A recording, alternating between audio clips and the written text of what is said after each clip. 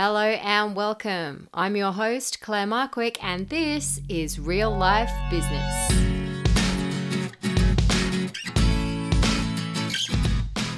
Hello and welcome to episode number 19 of the Real Life Business Podcast, the show that helps you balance running your business with everything else that goes on in our lives to create the lifestyle that we want to be living rather than have our business take over our lives. And trust me, as an accountant turned business coach, I have been in this game over 15 years and have seen firsthand the difference it makes to proactively choose the life and business we want to have over being left to react to whatever the universe throws our way. Now, if you listened last week, you would know that we took a break from our usual interview style format, which I do from time to time, and we spoke about focus. We spoke about focus having two layers. That first layer being the surface layer, being the actions and the tasks, the physical things that we're choosing to focus on. That's the what we need to do. Then there's that deeper layer to focus, being our thoughts and our beliefs. And this is more in line with how we should be doing the things. Now, last week we spoke about the surface level. We talked about how we choose what to prioritize, how we manage our distractions, and how we deal with it when shit hits the fan. And I'll post the link to that episode in the show notes to this one. So if you did miss that or you haven't gotten around to listening to that yet, then I'll put the links in the show notes to this episode. This week, before we get back to our interview format, we're going to dig a bit deeper and we're going to unpack how our thoughts and our beliefs impact where we're at right now in our business. Why is it important that we need to know that focus has two layers? Well, we could be doing all the right things. We could be thinking that, we could be focusing on all the things that we think we should be doing, all the things that people tell us we should be doing. Yet we still might not be seeing the results that we want to be seeing in our business. And why that is because we're probably inadvertently or unconsciously holding ourselves back by what we're choosing to believe. Now, when I say choosing, I say that lightly because more often than not, it's our unconscious mind that is choosing to hang on to beliefs that aren't serving us. So we might not consciously be doing things that are holding ourselves back, but essentially that's what's going on underneath the surface. So the easiest way for me to explain that is to share with you a little seemingly unrelated, but yet totally relevant story. And it all happened a couple of weeks ago when me, the hubby, and the boys were up the back of our property wood chopping. So in the past, we have been one of those families who will go up the back with the ute, the trailer, and the chainsaw on a Sunday afternoon, and we will collect wood manually. Hubby will chop the tree. The kids and I will load the logs into the back of the ute and the trailer. We'll drive back to the woodshed. Hubby and the boys get their blockbusters and start busting the logs, splitting them, and then we take them down to our wood pile. That's been how we've done it for years. And for the last couple of years, Terry has been saying, you know what, we really should think about investing in a wood splitter. It's going to make things so much quicker. It's going to make things so much easier. And the fact that he has his own business as well, he's an electrician. I'm 100% on board with that because I figure if he does his back splitting wood with a blockbuster, then the least case scenario is that he'll be out of action for a few days, which obviously isn't good for him and it isn't good for our income earning potential. So I was all for it. I'm like, yep, let's get a blockbuster. So cut a long story short, we got a wood splitter. And this was probably the second outing for this wood splitter, perhaps the first as a family. And as you can imagine, the boys were very enthusiastic to help out. So we get everything set up and hubby's there chopping the big chunks of wood. I'm putting them up onto the wood splitter, splitting them up. The boys are putting them into the back of the ute. Then Kai wants a turn. Now, for those who don't know the dynamics of my family, Kai is our eldest son. He's 11. And so we did the whole safety talk. We gave him the goggles. We gave him the gloves. We told him how to do it. Off he goes. He starts doing it very carefully at first, puts the log on, moves the arm, splits the wood, puts it onto the table, yada yada. You can probably imagine where this is going. As his confidence starts to build, his pace starts to build, and he starts getting much quicker and quicker at putting the wood onto the table, moving the arm, splitting the wood, putting it back onto the table to go back onto the ute.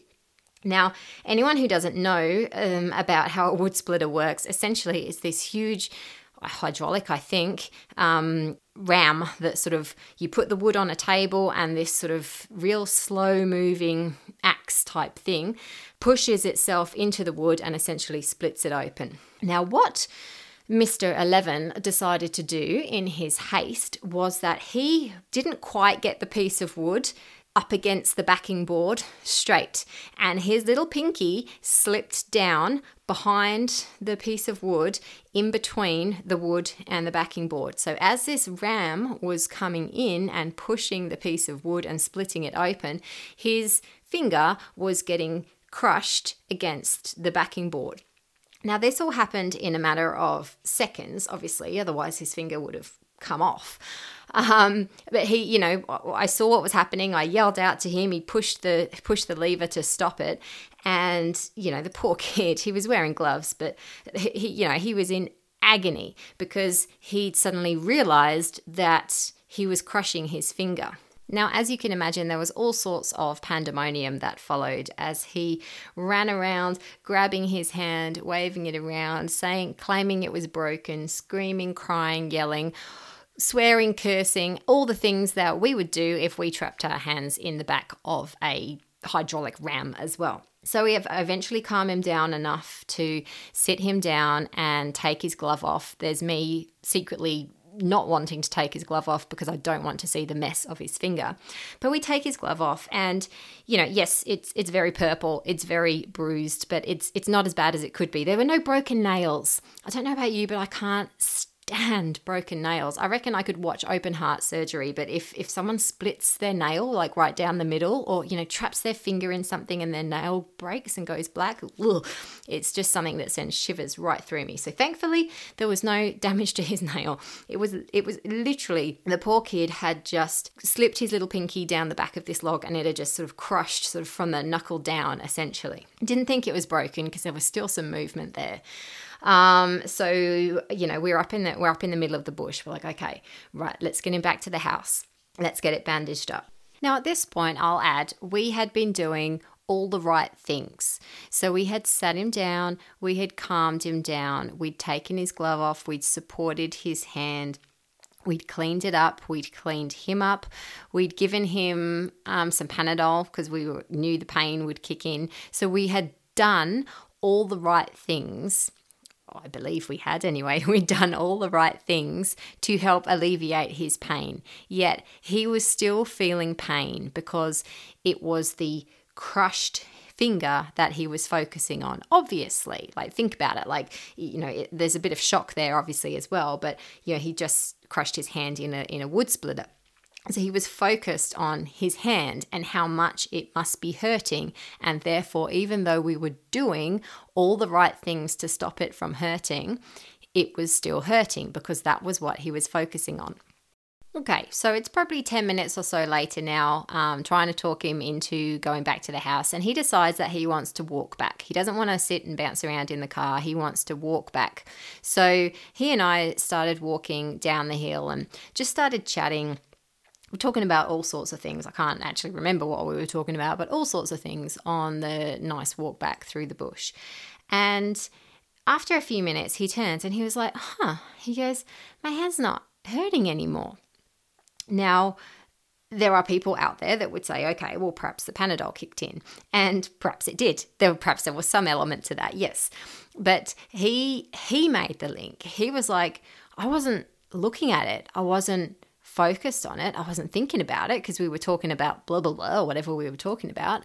And he goes, and it didn't hurt. And he goes, now, actually, I can feel it. Now it hurts because I'm talking about it again. And in that moment, he had made for himself the realization of why I believe our thoughts and our beliefs are so important in determining what we achieve or what we don't achieve. So when we're focusing in that moment, when he was focusing on his crushed finger and how much it hurt, even though we had taken all the correct actions and done all the right things and done everything we could to mitigate his pain, he was still feeling pain. Yet when he chose a different thought process, when he chose a different thing to focus on, the pain started to go away.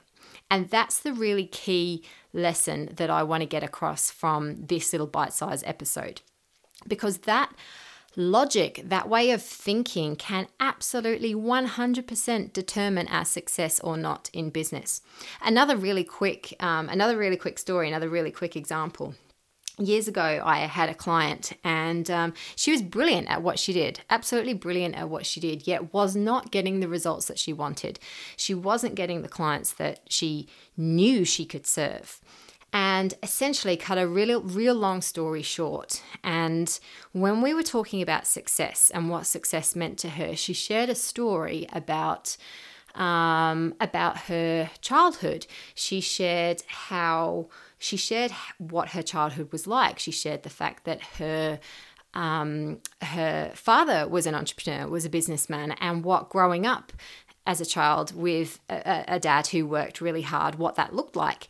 And essentially, the belief that she'd formed in her head was that having a successful business meant working essentially 24/7 and not seeing your kids. And so even though she wanted it so badly, she wanted this amazing business, doing the thing that she was passionate about and that she loved and that she could do so well, she was holding on to this unconscious belief of, if I have a successful business, I'm going to neglect my family. And so the work that we then did was shifting that belief. And if it didn't mean that, what did it mean instead? That's irrelevant to this conversation. What is relevant is the fact that we can hold ourselves back by what we choose to believe. So what do we do about it? If you're sitting here listening to this thinking, oh shit, maybe this is why I'm feeling like this, or maybe this is why I'm struggling so hard to make that decision, or maybe this is why I'm finding it so hard to branch out, or X, Y, Z, whatever it is. What do we need to do? We need to firstly dig deep and think really long and hard about what we are choosing to believe to be true. Once we've done that, we need to work out, well, what is actually true? What do I need to believe to be true instead? What do I believe now? So that's a sort of series of 4 questions. What am I choosing to believe is true right now? What is actually true? What do I need to believe to be true? And therefore, what do I believe now? And the final, really important step in that process is to thank those old beliefs, because let's face it, we've got to where we are right now because of everything that we're unconsciously choosing to believe, whether we realize it or not. So we say thank you. Thank you, limiting belief of my hand is hurting. You've got me to where I am right now. You've got me through shock. You've got me to, the bottom of the hill. I'm now at home, but I'm now choosing to believe that my hand isn't broken, that I'm actually going to be okay. And yeah, I don't need you anymore. So thank you, but this is what I'm choosing to believe instead. And then create a mantra out of it. When it's related to your business, create a morning mantra. Create something that you say to yourself every day, because trust me, just listening to a 15-minute podcast and then deciding, hey, I'm not going to believe that anymore, I'm going to believe something else, it ain't going to stick. It isn't going to last. We need to have a consistent and repetitive way of teaching ourselves that we don't need those limiting beliefs anymore. We don't need to focus on those things that are holding ourselves back. We need to consciously focus on the thoughts, on the beliefs that are going to move us forwards. So have a little chant, have them written on a Post-it note that you stick on your mirror. Success doesn't mean that I'm going to abandon my family. Success means that I'm going to be able to provide for my family and have infinite resources to be able to go on holidays and buy my family whatever they need. Success equals experiences, for example. Have that as a sticky note that sticks on your mirror as you're getting ready in the morning, as opposed to success is meaning I'm going to desert my family.